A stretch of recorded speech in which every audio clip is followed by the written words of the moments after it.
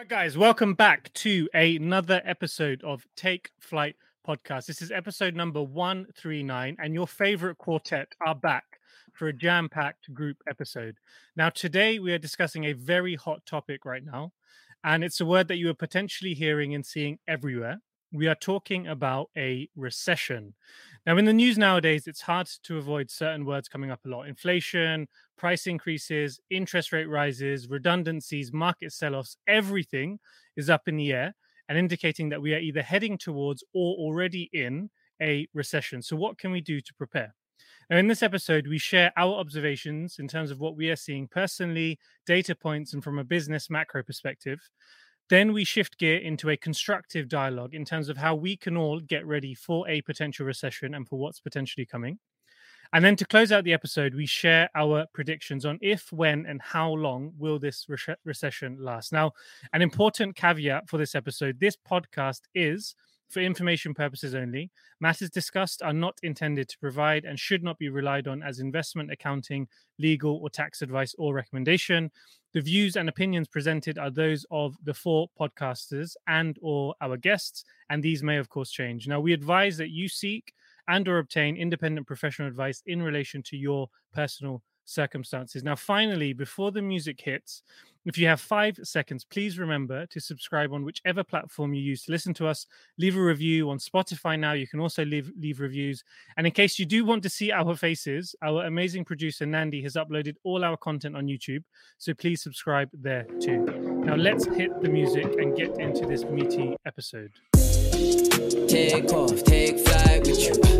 For we never fly, but we're flying. All right, guys, we are back for a group episode, and it feels like it's been a while. So let's do our usual check-ins. Daniel, how are you feeling? Because I feel like you've just come from a great period. So how are you doing? Yeah, I'm well, feeling a bit jet lagged. For those who don't know, I spent a bit of time in the US last week in New York and Atlanta for some work and pleasure as well. But feeling rejuvenated, revitalized, and just thinking about the outlook in the future, and it's looking very bright. Daniel, one quick question. When was the last time you last went to the US, and any immediate reflections from that time versus now? The last time I went to the US was in November 2019 for Thanksgiving, so just 3 months shy of the pandemic before that began. But my last time in New York, coincidentally, was in 2016. And from my last time there 6 years ago, things have changed considerably. I think we're going to touch on it, this topic, but the price of goods has skyrocketed. The place just seems dirtier than before, if I'm honest. But I think there are so many good new things that have happened and developed in the area. But of course, my time there was very brief, so I can't really speak for it on a grand scale. But it was nevertheless, it was good to be back. Good to see family as well and see the team. And it's great to see the Daniel Johnson of old in the last 12 months, jet setting around the world again. I miss that Daniel energy, so it's good to have you back, Daniel. Yeah, and I'm very much looking forward to my next trip next month. Right, yeah, it's gonna be great. Gonna be great. He's ready. Love it. 2022 It's Daniel energy is the goal. That's the benchmark. Peach, Olu, how are you doing? I'm good. I can't complain. No, but I echo what you said. It's good to see Daniel traveling again, watching his stories, getting his feedback. If you're part of his close friends group, you get so much insight into Daniel's travel experience, and it's always a joy. And I'm sure from 2016, the difference is the pound versus the US. So you're feeling that inflation and the FX impact there. But on my side, I'm good. Life is good. Reaching a busy time in regards to work. So just really trying to focus on that for the next 2 weeks. And then I'm going to try to take a leaf out of Daniel's book and start to jet set, take a couple of trips. And yeah, I'm sure we're going to talk about some of those trips. Where you going? Southend-on-Sea.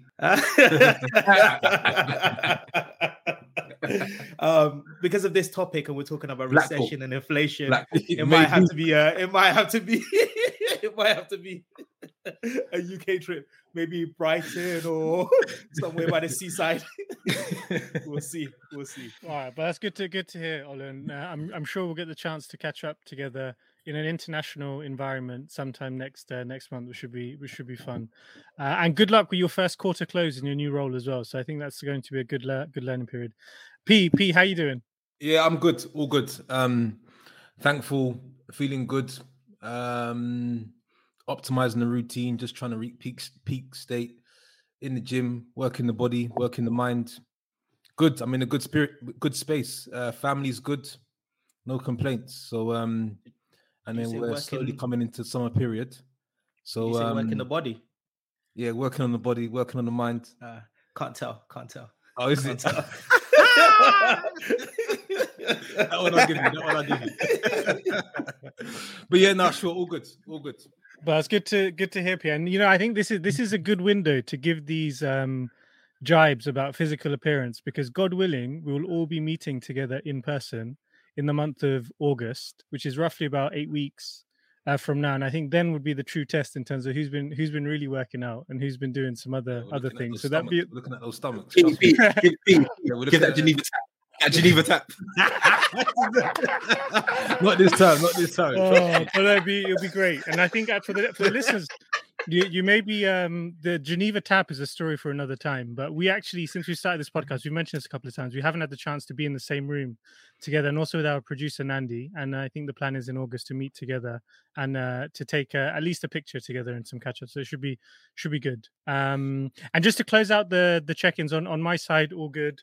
I was actually having catch up with one of my colleagues earlier today, and the way that I framed it is that I think the next 8 to 12 weeks are the last few games of the season, and there's a potential treble in the pipeline. I just need to make sure that I fire across all cylinders. But it's going to be a busy period, but hopefully fruitful by the end of summer. We just keep pushing through.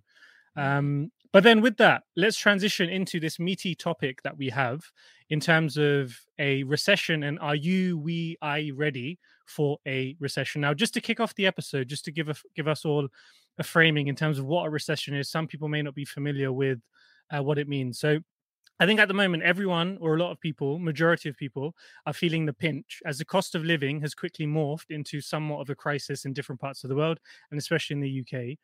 Gas and oil prices have skyrocketed, and we can expect further energy price hikes later in the year.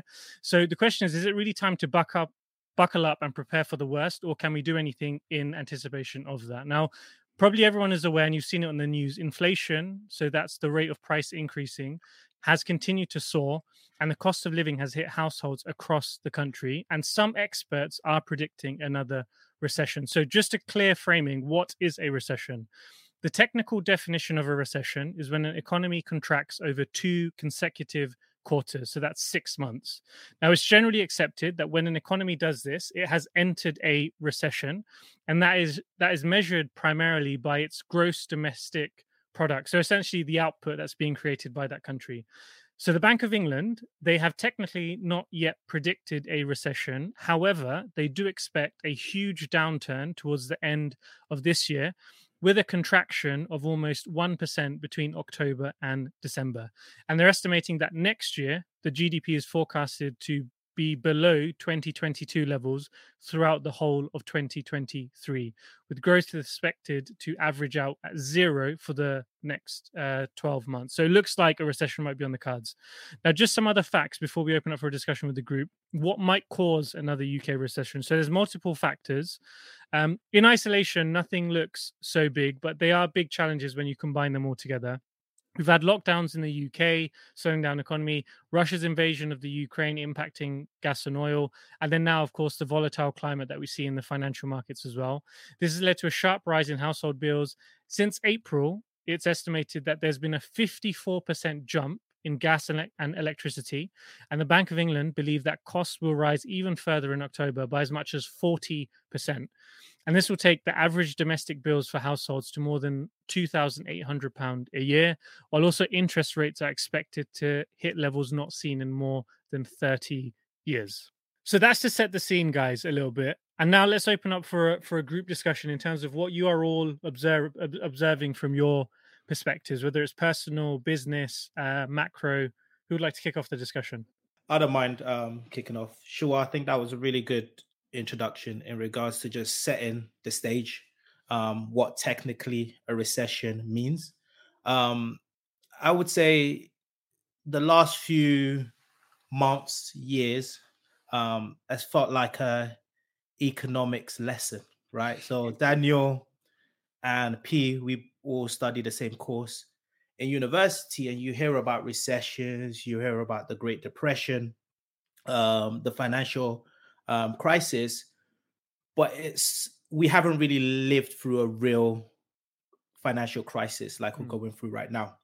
And I think one of my sort of key observations is the first thing I tried to do was really just differentiate what are the different elements that we're facing, right? Because like you mentioned, a recession is when on 2 quarters, there's a slowdown in GDP. So technically, based on that definition, we're not in a recession, right? The Q2 results are going to come out soon, and potentially we're going to find out that we're actually technically in a recession, and that's completely fine. But I think what's different within this particular time and other recessions that we faced is we're seeing so many different factors being impacted at the same time. So we're seeing inflation coming, and inflation is like predictable inflation is okay, right? Typically, we expect between 2% of inflation year over year.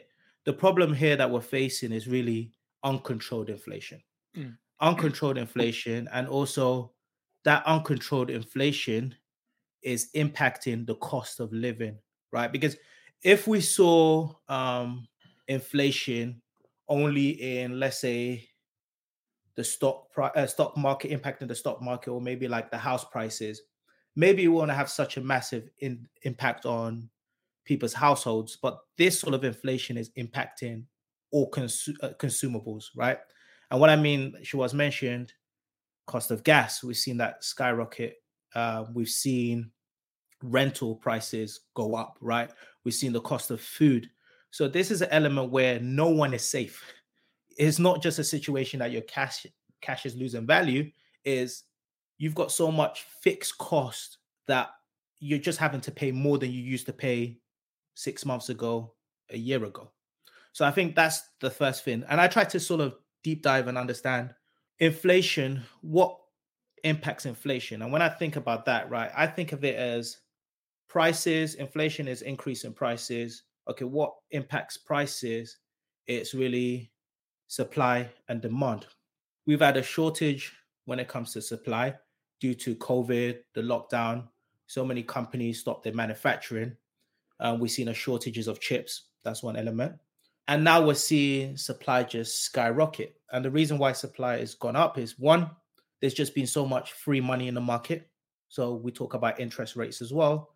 And you realize that money was so cheap. Interest rates were so low. Like we felt lower than 1% interest rates. And we got to a point where we thought that was the norm. Sometimes you'll talk to your parents and they'll say, oh, I remember when I was getting my first house, mortgage rates were 6, 7, 8, 9, 10%. We couldn't fathom that or imagine those sort of interest rates because we never lived through that time.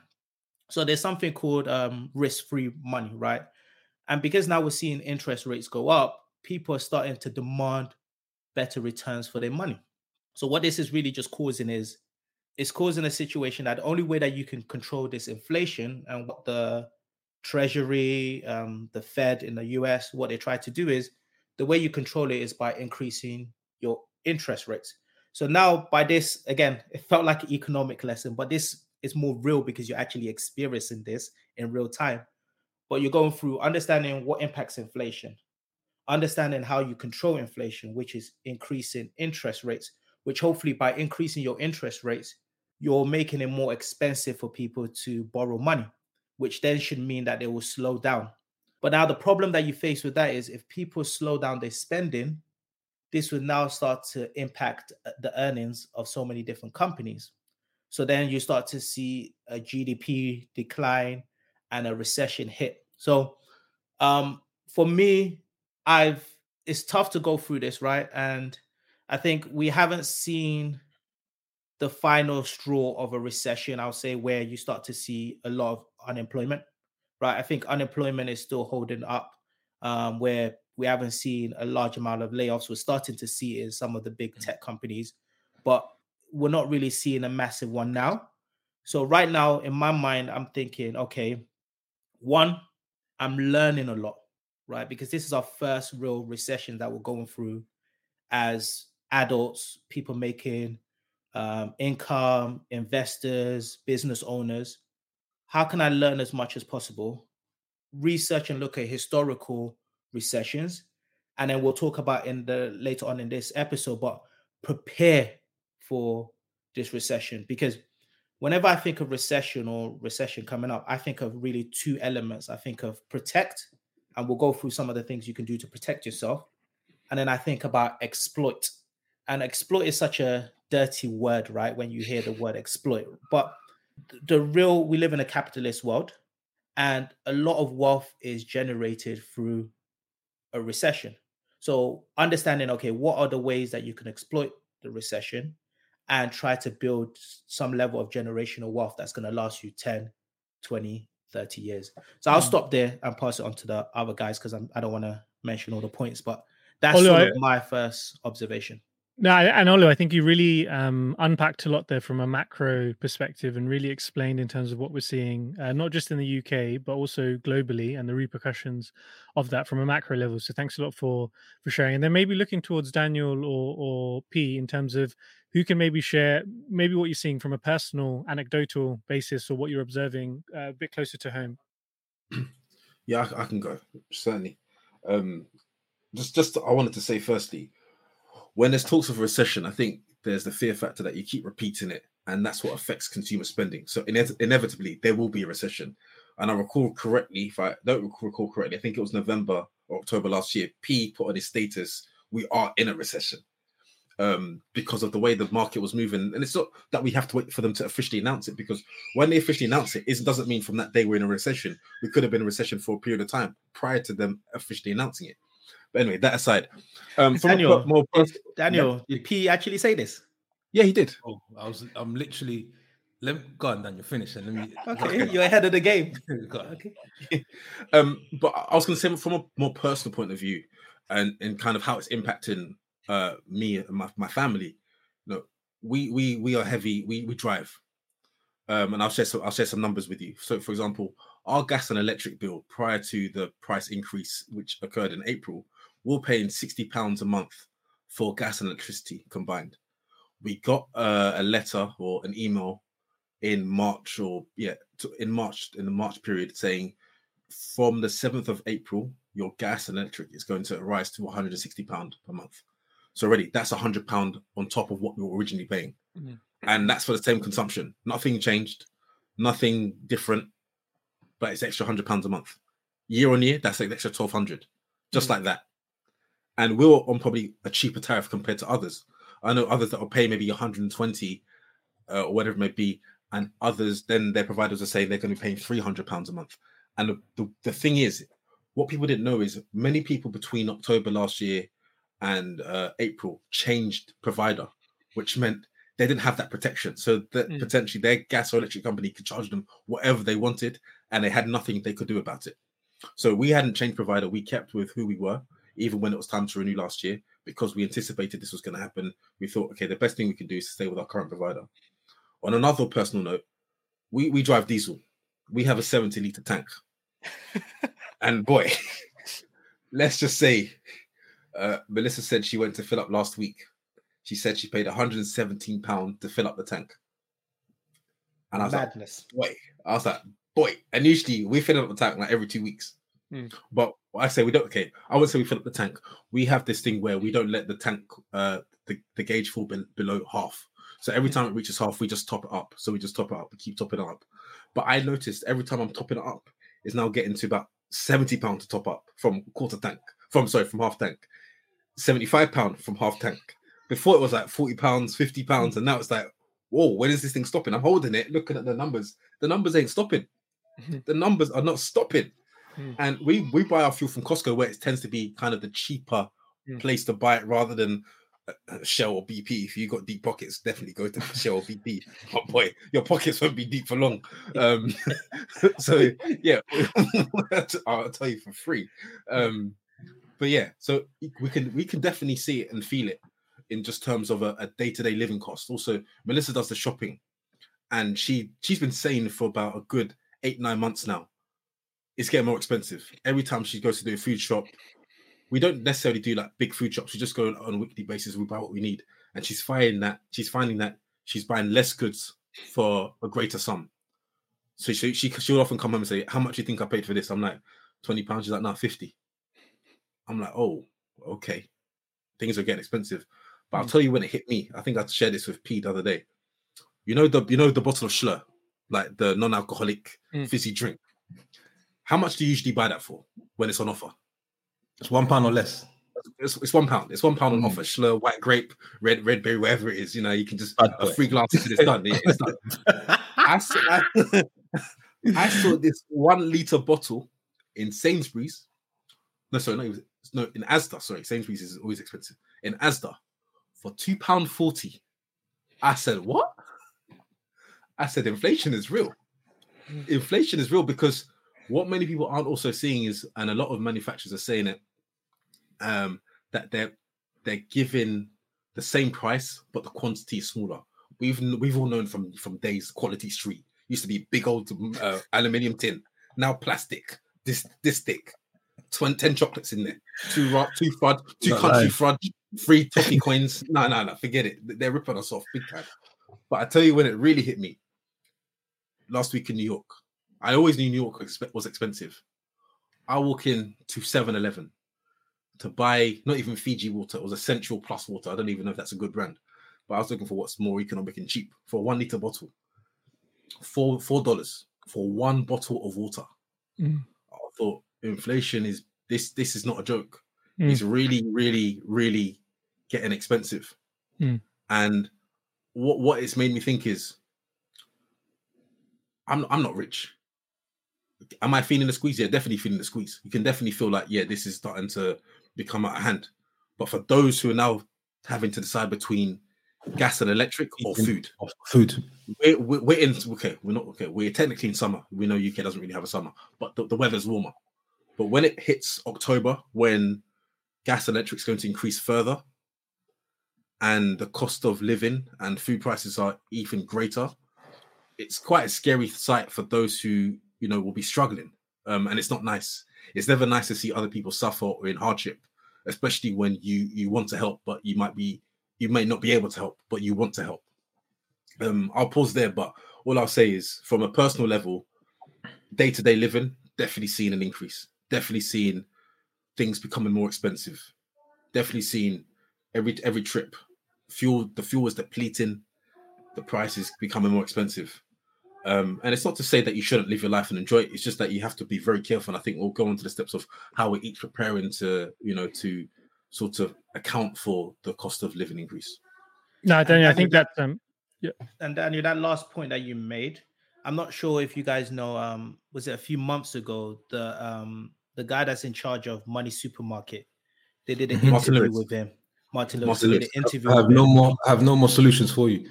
He says the cost crisis that we're in right now, the cost of living crisis that we're in, I have no more solutions for you guys. And that's how bad it is. And I think that's the part where it's scary. I think a lot of us on this call are fortunate that we have good jobs, we have some level of safety if it's family, friends that can protect us. But there's a large population where, like Daniel said, they've got to make the decision of, do we have heating or do we have food? And that's where there needs to be a serious solution, which I don't know what the answer is. And I think one of the biggest frustration I have is a lot of people saying, oh, it's because of the war in Ukraine. I don't listen to that. That's not the reason. Like, it might have accelerated where we are, but we've been heading in this direction for a long period of time. And what Daniel mentioned in terms of the gas and electricity and the fact that there's no cap in terms of how much, in certain cases, how much companies can charge, for me, that's disgusting. And just a plus one on that, because these things were accelerated prior to the Ukraine-Russia tension. That should not be used as an excuse. Really and truly, that should not be used as an excuse by the government. And when you talk about the cost of living, average pay increases aren't keeping pace with inflation. Figures from the Office of National Statistics show that wages, excluding bonuses, rose by 4.2% between February and April. But when you take into account inflation, regular pay actually fell 2.2% compared to 12 months ago. So those are key figures you also have to see, is that inflation's is rising, wages aren't. And, you know, when what was mentioned earlier about Olu saying that usually when inflation is increasing, they will try and curb that with interest rates. But when inflation is caused by external forces, such as rising global energy prices, then there's very much a limit to how effective UK interest rate rises can be. I'm going to give it to P now, because P's been sharing about, even went to oil and gas companies, how much their shareholders taking in bonuses, all of that. P run it. No. The only thing I wanted to go on, Ollie, what were you going to say? I was going to say, were you going to expose the fact that I was selling some of my oil and gas? No, I wasn't going to say that. No, just very quickly, because I know we want to move on to perhaps the next chapter of the discussion. But I just wanted to sort of circle back onto Ollie. I think you made a great point, which is a lot of what we're talking about today is really, if you're taking notes generally in life, you're going through a real education. This is like, for me, I believe since the beginning of 2020, it's been an economic, MBA, right?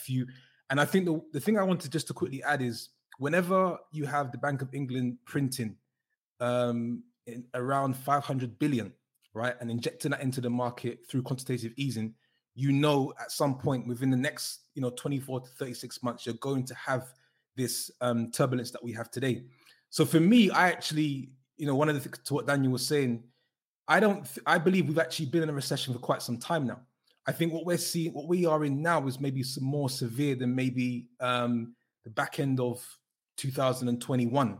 But I think it's been quite a dear situation for the UK economy in particular since they started printing that money. So I think again, inflation is no surprise where inflation is. You could have predicted that back in 2020 based on the printing. You could also then understand, based on how economics work, that you need to then obviously raise interest rates.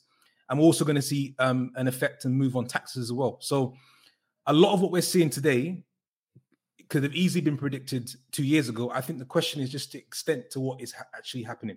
But I think the last thing I'll say is it's a real lesson for all of us, because I think, Ollie, you mentioned a great point, which is for our generation, we were at university when this was perhaps taking place last time, right? And as we know, based on historical data, a recession happens every 10 years. So a lot to learn, and people shouldn't just sort of go through this period and sort of not hope for it to end, but it's nothing. It's there's a lot to take away from this.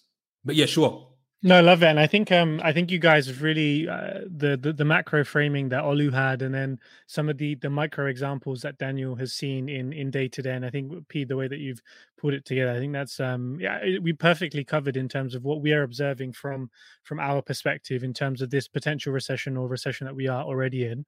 But maybe we can shift gear into more of a constructive discussion in terms of, okay, so those are the facts on the table, but what can we do next to make sure that we are all best prepared, that our families are best prepared, that our businesses are best prepared? So really, how can we get ready, and how you, the listener, can also be ready for this period that we are potentially going through? So who would like to kick off in terms of what they're personally doing now for the next 6 to 12? How about P, you kick us off for this one? Yeah, so I think there's only one solution. There's only one solution to the situation that we find ourselves in. I think one is a change mindset, because it's how you perceive recession, right, as an environment, as a context. Just because potentially a market is contracting, it doesn't mean that you have to as an individual. It doesn't mean that you have to as a family unit. So I think, one, changing the mindset, because I think fear drives a certain level of decisions that actually make you inactive. So trying to look at more the positive aspects and perspectives from a recession. Where are the opportunities? And I think Olu can sort of further elaborate on that. But the only solution that I believe that people should try to understand, and it might be difficult to swallow when you're actually going through an environment where everywhere you turn, the prices are increasing, is you have to find ways to increase your income. And the reason being is because you can only reduce your expenses by so much. And I think the reason why I say that is because right now, probably people are probably looking at their expense base and saying, where can I cut costs? Where can I cut costs? And you'll find you're sort of running into a brick wall. What you have to do is say to yourself, okay, I need to basically look at my skills and my service and understand what skills am I developing, what service am I providing. Whether it's a corporate situation or as an entrepreneur, the question is still the same. and I need to find ways to keep increasing my income. And it's I don't think people want to have that conversation. I don't think people want to sort of face that music. They sort of say, maybe there's something in my cost base, but the only way to survive in a recession is to focus on increasing your top line. Another thing I'll also just quickly add as well, we're talking about the market, we're talking about macro perspectives. People should start to look a little bit at their personal economy. So what drives an economy, right, is spending, your ability to spend, your ability to invest. So when an economy stops spending, as we see in today, because people have loss of confidence in not spending, it starts to contract. And as I mentioned before, just because the market is potentially contracting, it doesn't mean that you have to, right? So there are still opportunities to spend and invest into opportunities. There are still opportunities to increase your income. So that for me is what I believe personally is the only solution and the way to take on what's coming over the next 24 months. Love it, P. Thanks a lot. Anyone would like to go next to build on? Yeah, I can add. So I think at the beginning I spoke about really two phases, right? And when I think of a recession and going into a recession, you really got to think about it from the two sides of a coin. You've got the protect element, and then you've got the exploit element. So, and P's mentioned a few of them, and I'll just go. So if we just focus on protect. So how do you protect yourself, your family, your friends, and your business? I think the first thing you want to do is, how do you protect your job? So one thing you learn through a recession is, or it becomes more apparent during a recession, is how important your individual skill is. And how can you upskill so that you become to a point where you're irreplaceable in your workplace, right? So that could be, and we should have been doing this even prior to a recession, if it's new training, new skills, new qualifications, where your employer, if they're going to make that tough decision, they're like, damn, we can't let go of Shawal. He's got an MBA. He's doing this. Like, nah, we can't get rid of him. And even if they do, you know what? Shawal can pick up the phone to a competitor and say, hey, I've got my MBA. I've got these qualifications. This is my experience. You can get another job. So how do you protect yourself? I think a second element of it, which people don't realize how important is that cash is king. Now, a lot of people like to say cash is trash. Invest it, get rid of it, whatever, etc. I think when you get into a recession, and even with this inflation element, you realize how important cash is for two standpoints. One, from a standpoint of emergency fund. So if you are to lose your job, do you have 3 months, 6 months of emergency fund where you could protect yourself and your family? And then secondly, do you have cash there where you can be ready to deploy it? And that's the exploit part, which I'll cover later. But do you have cash ready that you can exploit and invest? Now, some people will say, oh, but we've got a 9% inflation. Your cash is worth 9%. Hey, if I had that in Netflix, that's down 75% or 70%. 9% doesn't sound that bad in comparison to it, right? So cash is king. Next thing is really, are you able to lock in any variable or any of your interest rates, right? We're going to see interest rates go up. So if you're someone that's got variable interest rates on your mortgages or other elements, is there opportunity for you to lock that in? And this interest rate thing is not something where people can sit on their high horse and say, oh, look at the people just buying houses now. You guys are going to pay high interest rates. Guess what? All your mortgages are going to go through remortgaging, and you're going to come out your fixed period, and you're going to have to sign up to a new interest rate. Everyone is going to feel it, right? But if you're in a variable one, how can you protect yourself? Lock yourself in maybe for 2-5 years. Like Shawal said, we're not your financial advisors. Speak to your financial advisor. This is what I'm doing. Next element in that protection side is going through your budgeting. So you want to understand, what are you spending your money on, and what is inflation, recession sort of impacted. So like, there's elements that you can't control. You got to spend on food, right? But hey, myself, instead of me doing Uber Eats or Deliveroo, where that service charge or delivery charge is going up, maybe I could cook at home. So understanding your budget, understanding where you're spending, where can you save or cut back on, and even have the conversation with your partner or even yourself to say, hey, scenario test. If I was to lose my job, what are some of the things we could cut back on? or not? And hey, when you cut back on that money, it's not just so that you keep it there, which we'll talk about on the exploit part, is how do you prepare and get money ready so that you can start to invest?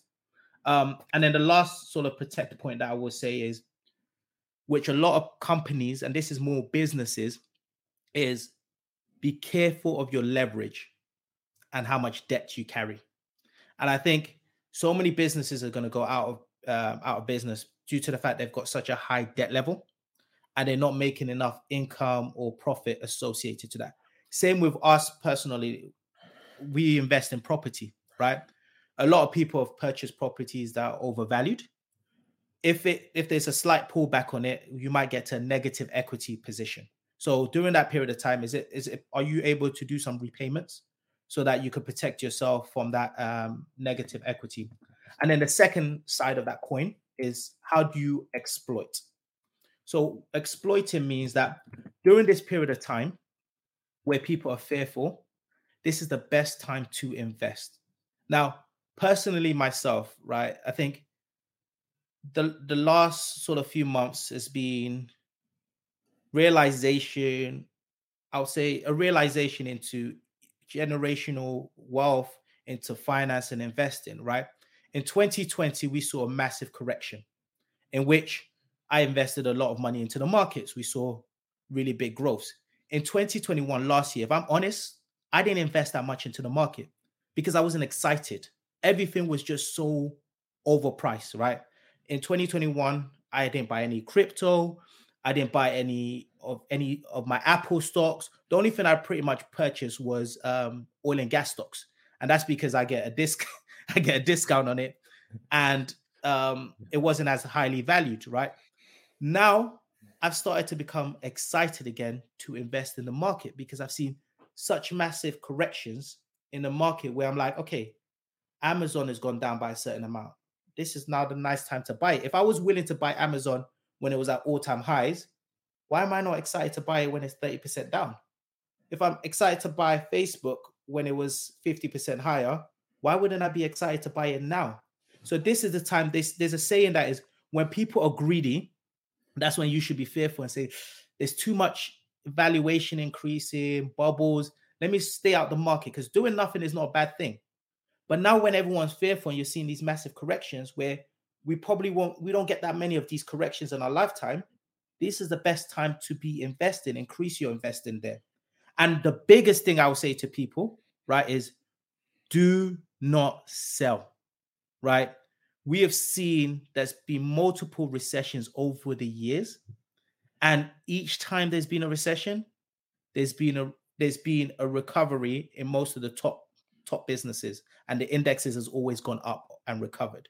So please, please, please don't be forced to sell just because you see a correction. If you were investing if you were planning to invest for 10, 20, 30 years, this is a small dip in the grand scheme of 30 years.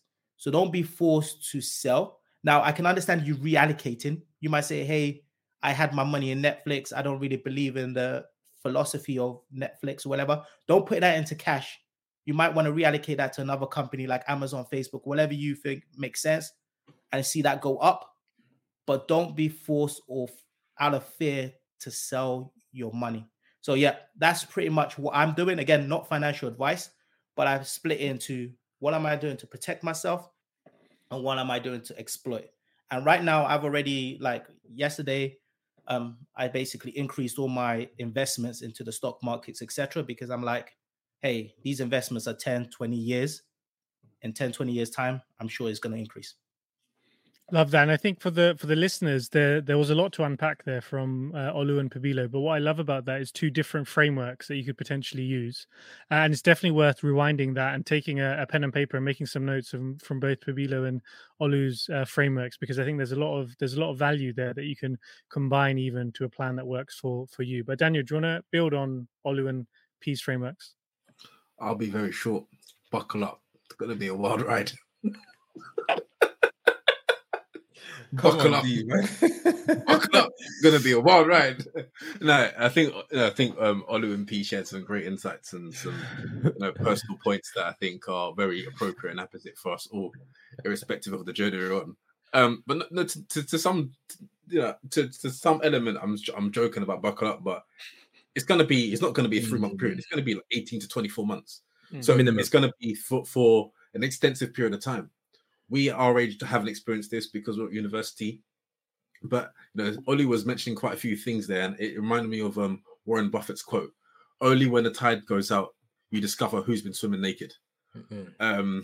But I think it's really a mindset thing, as P mentioned as well, because whilst many people say interest rates go up, save your money, it doesn't help the economy. You don't get out of a recession by everyone holding on to money. People need to keep spending for us to get out of a recession.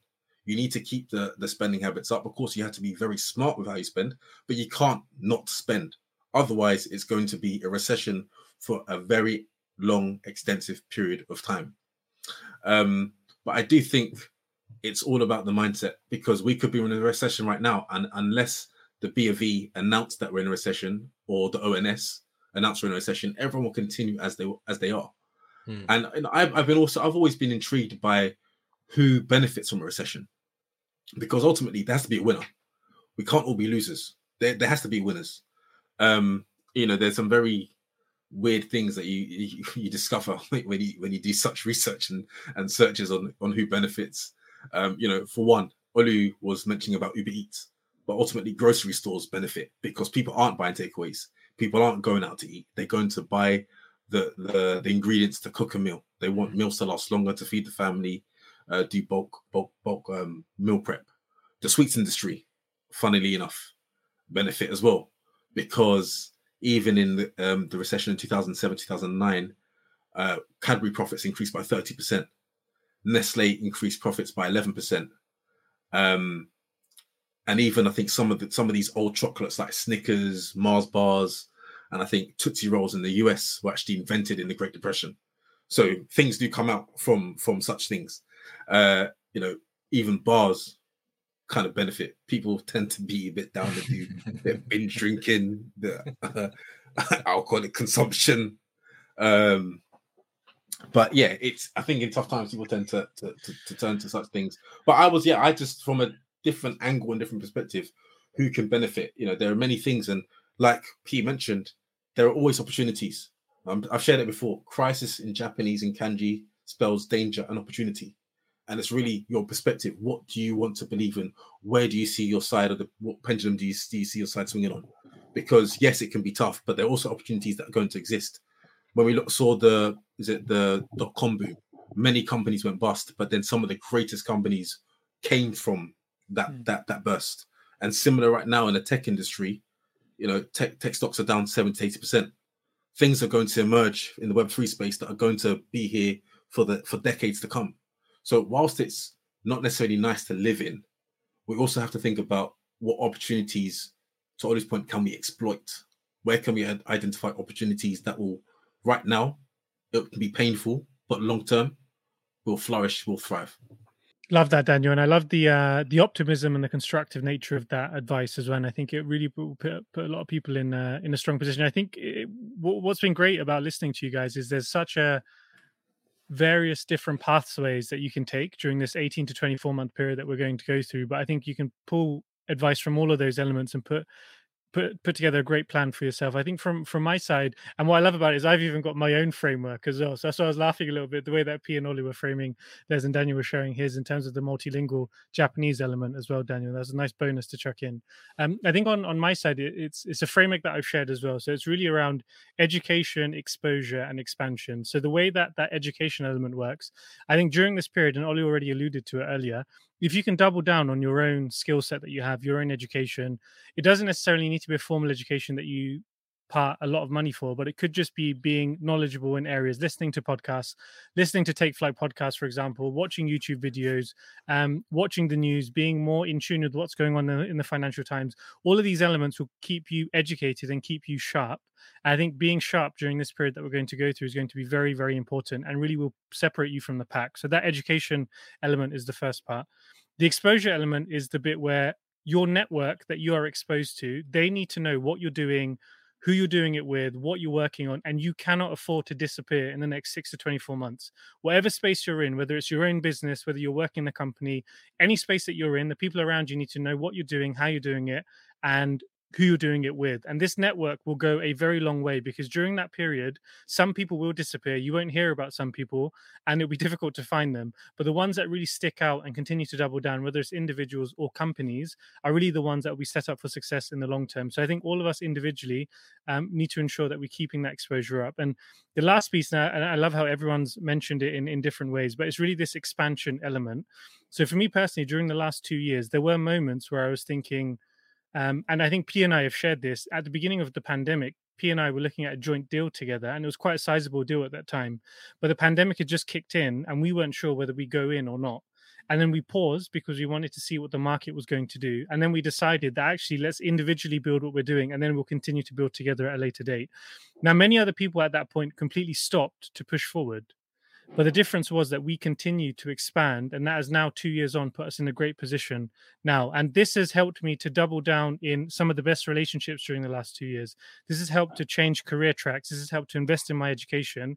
And all of these has put me at a much stronger position than I would have been 2 years ago if I didn't. And all of these guys that you're listening to on the podcast have done this in different elements, in different areas. But that's why I think really in the next 2 years, we are in a great position. And I just really recommend to all the listeners that during this period, it's very easy to retreat, but if you can find your areas of strength and to expand, then you can really separate yourself from a big part of the population to push on for you, your family, and those around you. Just the last one, and this is a bonus one, is really to think in the next couple of years to continue to prioritize your health, because times will get tough. Stress levels will probably increase. Your appetite to sleep may reduce, rising food prices, rising energy prices. This can add to a lot of stress. But it's during that period that good sleep, movement, nutrition, all of these elements can help underpin a great performance period during the next 12 to 24 months. And it will be rough, but I think with all of that you've heard from all the co-hosts and the great advice, really will put us all in a strong position. And I've learned a lot from this episode as well. So just to wrap up, the big piece, the juicy piece, predictions. I think P, you've already shared a prediction. I think Daniel, you also alluded to a prediction in terms of how long will this period potentially last, and when could we see a potential end to a recession? Any additional predictions, or maybe you can recap the ones that you shared earlier in the episode. So for me, I mean, just given a time frame. I think 18 to 24 months at the very minimum people should expect, right? So that's the time window that I'm looking at. So we're looking at 2024 is when 2024. The sun doesn't shine. The sun doesn't shine until 2025. Go on, Ollie. It's funny because Pete, that's the average length of a recession. That's exactly spot on in terms of average time. So did you Google that, or is this no? That's just, I'm telling you, since 2020, I could have told you all of this. Yeah, so that's actually the average time. The longest sort of downturn we've seen was 65 months, and the Great Depression was 43 months, which I don't think we're in the Great Depression. So for me, I think realistically, I'm gonna go different from you guys, right? And I'm going to go with, we're going to see this resolved in 12 months. I'm saying 12 months. But there's a reason quicker time. There's a reason why you're saying that. What do you think? So the reason why I think that is because... Yeah, what's your thoughts? One, I think in regards to, we haven't seen a reduction in earning, right? We're seeing all this cost of living, whatever, etc. But most companies are still calling higher earnings. And me personally, this 1%, 0.5% interest rate increases is not going to slow down the market for us to be in a quote unquote recession. Now, recession, I think, is going to be resolved in 12 months. I think the cost of living issue that we have. Okay. Now that is a different question. And that's what scares me. The cost of living scares me. And I can see that being a 3, even maybe 4 years problem. I don't think it's going to get back because a lot of these people's rents are going up. We're not going to see landlords saying, hey, yo, rent's going down now, down 50%. No, it's going to be what it is, right? And I don't see employers saying, oh, here's an additional 50% salary, 60% salary. So that cost of living element, for me, that's a big problem. And if we get into our reliance on debt, like the debt bubble, which we haven't seen that pop, if we get to 10, 20% interest rates, everything's burning. So, but in terms of recession, like, unfortunately, I feel like we've reached a place where no matter what, people are going to spend. And it's sad that that's the way that place we're in. I'm seeing record amount of people on my Instagram still flying. Like, no one on my Instagram is feeling recession in that sense. So in the true sense of recession, reduction in GDP, I see it being a 12-month thing. But I think the bigger problem that we've got to resolve is the cost of living, which I think that might be a 3-4 years. Daniel, your take? I said mine. I think 18 to 24. I think it's going to be a long-term play. And I think we've seen from March early this year, especially in the US, a lot of QT, quantitative tightening, which is opposite to QE, what Pete was talking about, printing money, where the central banks will start to reduce the number of financial assets on its balance sheet by sending them to financial markets. So they often let these bonds expire, won't purchase new bonds. And, from a 9 trillion to reducing to 6 trillion, that's a big decrease. But also, I just think, to all this point, cost of living is going to be an extensive period of time. And when you think about where we are now, these are ramifications from the pandemic to some degree. All these government loans, handouts, there's no such thing as a free lunch. Someone's got to pay for it.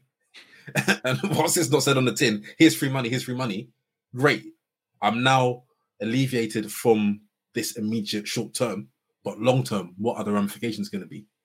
So right now we're living, to what the UK government, the Treasury, the Chancellor of Exchequer, Rishi Sunak, has been doing. Yes, great, it's helped people, but doesn't mean we won't have consequences. And of course, when you're given such eloquent, wonderful speeches at a time of need, you're not going to say how we're going to pay it back. You're just saying, here's the money. Then 2 quarters later, we're going to increase tax rates. We're going to do this. We're going to do that. We're going to do that. So yeah, it's going to be wild. I say it, but it's going to be wild because it's going to be a tough one. Yeah, sure. But Daniel, thank you for sharing. And I think it's almost unfair to go last because it's very easy for me to say that my prediction would be in between or the average of the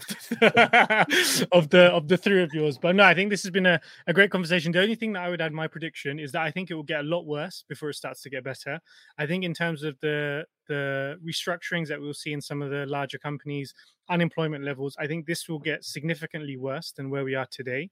And then only after then will we start to turn on the inflation and get better. And I think just holistically speaking, if you do zoom out a little bit, the human race, especially in the last 20, 30, 40 years, we have always been able to get our way out of it. So it's just something to keep in mind.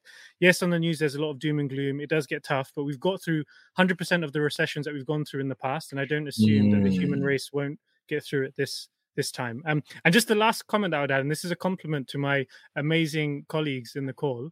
I'm studying at Cambridge at the moment, and macroeconomics is a module that we have, and we're studying at the moment. And all the concepts that we've discussed are being picked up in the module.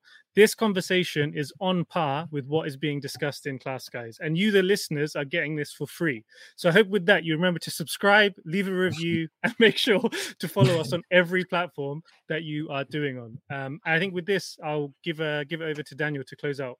Thank you all for listening to episode 139 of Take Flight Podcast. We certainly hope that this has been an educational episode, very different to what we've put out in the past, but especially sharing some personal stories, some insights, and also our view on current state of affairs and where we think the market on a global scale is going to be heading. As always, if you have any feedback for us, find us on Instagram at Take Flight Podcast, and be sure to check this episode out and all subsequent episodes on YouTube, where you can have a real live interactive experience with us all. Until next time, stay safe, God bless, keep well. Take off, take flight with you.